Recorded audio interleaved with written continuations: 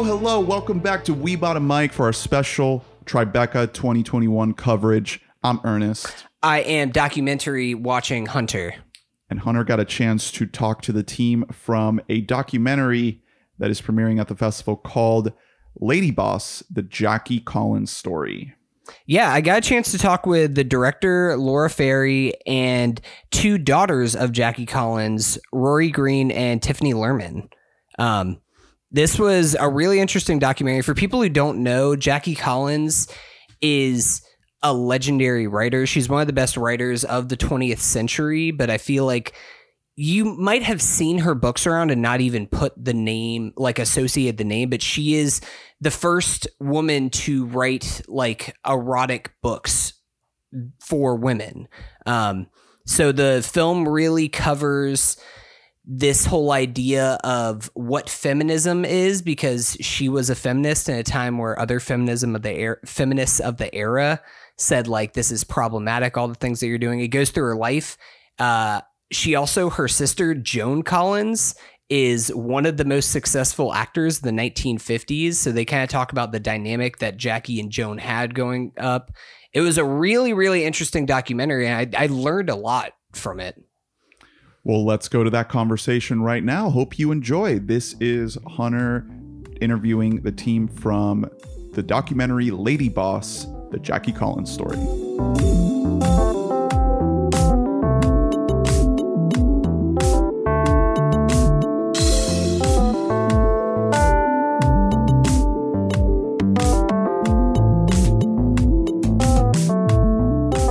I am here with Laura Ferry, is that correct?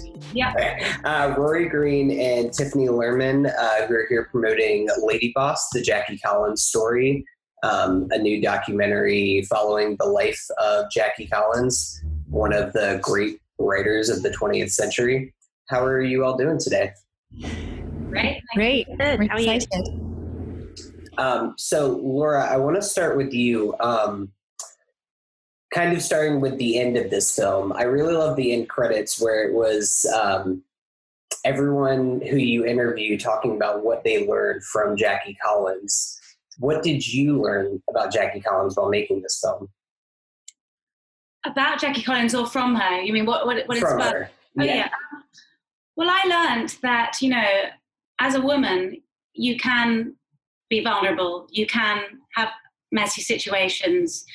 You don't have to be perfect. And I think that's a really powerful and important lesson for women, to learn and to accept, because, Jackie went out there and just, was extraordinarily successful and presented this all powerful public image, which is the Jackie Collins that I knew as a young person. And it was actually, profoundly inspiring and important to learn that, life's journey has its complexities, and we are all, struggling at times. And I think that it was just really inspiring to realize that Jackie Collins, had those difficult times as well, but that she was able to always pull herself through it and channel the panther leopard Jackie Collins powers and keep moving on. Yeah. For Rory and Tiffany, as daughters of Jackie Collins, what was that like? Can you tell me, like, what were some of the most unique things that happens when your mother is that big of a figure in the public?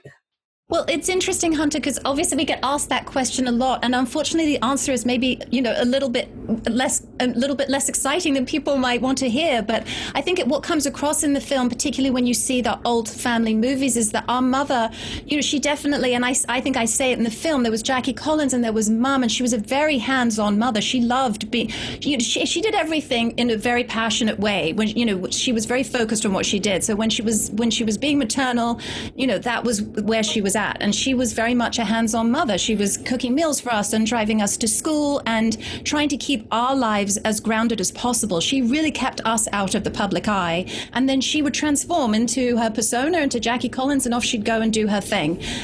So, she was always very unique. She was incredibly fun. There was a lot of affection in that. She was very affectionate. Her father also was a great character. A lot of music, a lot of social life in their house, a lot of friends coming over, but also surprisingly down to earth and kind of normal, I would say. Tiff, would you concur? Yes, totally normal.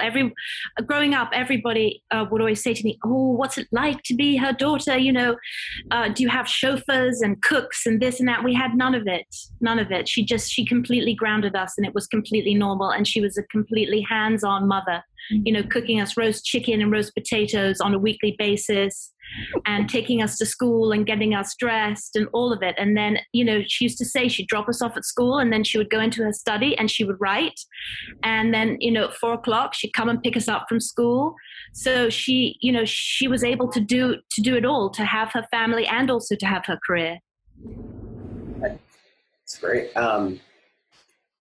This is a question for Laura, but also for the two of you as well, if there's anything that in particular comes to mind for you. But was there any great stories about Jackie that got left on the cutting room floor that couldn't get included in the documentary? Because especially seeing all of the Hollywood parties with, young Michael Caine and Marlon Brando and all these great people, I was just like, just give me more of this. I could just hear, I could digest hours and hours and hours of this. Were there any other great stories about her and her life that couldn't get fit into the film? That's a really good question. Well, one thing that does spring to mind is Jackie was great friends with Roger Moore, and they just had this brilliant and hilarious friendship, and they sent each other loads of faxes in the days before the internet and texting. And so one of the things that Tiffany and Rory and Tracy showed me with this just pile of faxes that were kept that Roger Moore and Jackie would send each other, which were really sexual and outrageous and just kind of hilarious and shocking. But it was just like a 80s style of texting, and they obviously had this absolutely brilliant friendship where they just sort of send each other up, but it was all like sexual innuendos and gossip about people at the party the night before, and that was hilarious, but that didn't make it into the film. Yeah. I'm curious because I've interviewed a few documentarians, but not so much with the actual people who are being interviewed in the film. So Rory and Tiffany, from your opinion, or from your point of view, what was it like whenever Laura came to you and said, "Hi, I want to do a documentary about your mother"? Did you immediately jump at the opportunity, or how exactly did that take place?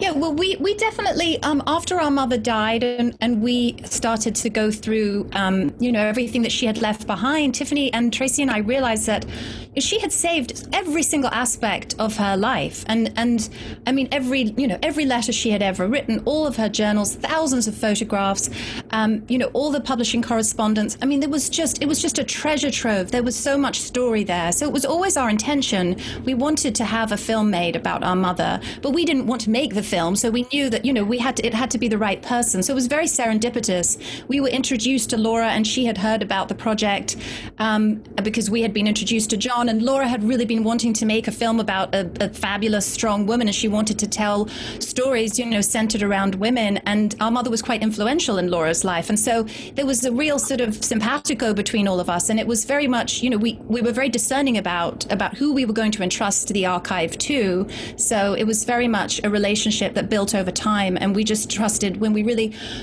discussed with Laura what her vision was for this film. We were all on the same page, and we really trusted her, and it was such a positive and rewarding experience for all of us. Yeah, absolutely. She did such a good job. As Rory said, we entrusted her with so much, and what she did was she was able to take it and really tell our mother's story in a very poignant and wonderful way. So we're really happy with the story that she wove together, and we think it's a wonderful way to tell the story. We also had to think about would our mother approve, because in her absence, she's very present, Hunter. she's all around. And I think Laura even felt that too. So, we thought, okay, would our mother, and we realized, yes, thumbs up. Our mother would definitely approve of Laura. So, yeah. Laura, I wanted to talk a little bit about the style of filmmaking that you employed while making this documentary. I thought it was excellent how you utilized Jackie's writing and her work to actually tell the story of her life. I thought that was such a creative choice. Did you always have that idea in mind while you were making this film, or did that kind of come naturally as you were doing these interviews and looking through the archival footage? Well, one of the things that really interested me creatively in making this film was the idea of being able to interweave fact and fiction. So definitely at the very start of this, I knew that's something that I wanted to do. And having read her books as a teenager, I had a sense of what that would mean. And I was really excited about, making firstly a really sexy documentary, which had, loads of sex from a female perspective in it, really important. But also I was really interested about the idea of finding Jackie's authentic story in her fictional writing. And of course, to begin with, I didn't really know how far that was going to go. But of course, once I found out more about her real story and started peeling back the layers, I was just completely blown away by the fact that actually in her fictional writing, you often find her most authentic voice, because she was so good at going out there and putting on a performance. So in all the television interviews, it was Jackie saying what she thought she wanted to say, or reveal what she wanted to reveal about herself. You go to her fictional books and you're like, okay, this is actually what really happened. Oh, here you're talking about your parents. Oh, here you're talking about that guy that treated you badly. Oh, here you're talking about your sister. And so it was just absolutely thrilling to find those words in her fictional writing that I hadn't managed to find in the interviews that she, did publicly. Another instance that comes to mind for me is thinking of, and I'm sure that it was completely unintentional, but kind of this recurring crosstalk that happens with everybody saying the same thing. One that particularly I wrote down that I just laughed was when one after another everybody says, Frank, he's just like a character from one of her books. And then it just adds on to that. I really, really love that touch. Okay. I just have one other question for y'all, because I know that we're running short on time here, but the idea of feminism is talked about a lot in your film. And I just wanted to ask each of the three of you as women, what is feminism to you? Because of course, this was a very touchy subject for Jackie in her life as she was a feminist, but other feminists of the era challenged that view. So what is feminism to you? Well, for me, feminism is about freedom. And what I love about Jackie's story and what she teaches us is that you can define what feminism is for you. In her life, especially in the 90s, she was criticized and she was told, you're not a feminist, because it didn't match up with whatever the formula feminism was supposed to be then. But of course, that's just absurd. We should, as women, be able to define the lives that we want to live and be able to say, this is what my brand of feminism is, which is what Jackie did. And I'm going to go out there and live my life by those values. I'm not going to be told what feminism is. So for me, that's a really wonderful thing that actually making this film is really kind of underlined for me. And I would say that my mother definitely taught me that feminism was both personal and political. And, there's a combination of the two in each individual woman's perception of what that means to her. I saw in my mother's world and the way she led her life that she had extraordinary amounts of self-belief. And she was also a rebel. She really pushed back. She pushed back against what was expected of women. And so I think that has helped me to define what feminism means to me. It's something about self-confidence, self-belief, and also rebellion, like not accepting the status quo. Yeah, absolutely. I agree with Rory. And like I say in the movie, her motto was girls can do anything. And we, the three of us, heard from a very early age from our mother, girls can do anything. So we grew up with that mantra in our head. And so for me, feminism is about being, strong and powerful and not giving up like our mother did. She went through adversity. and she came through the other side. She didn't give up no matter what happened. And I take that very strongly. I kind of follow that rule too. I don't let things get me down. I don't give up. I keep on going. Those are all excellent answers. And I really, really appreciate you all taking time out of your busy schedule to talk to me today. Best of luck to all of you. Best of luck to your film. I really enjoyed it. And I'm excited to see what you have next. Thanks, good questions. Yeah, thank you so much. Lovely to talk to you. Great to talk to you as well. Thank you.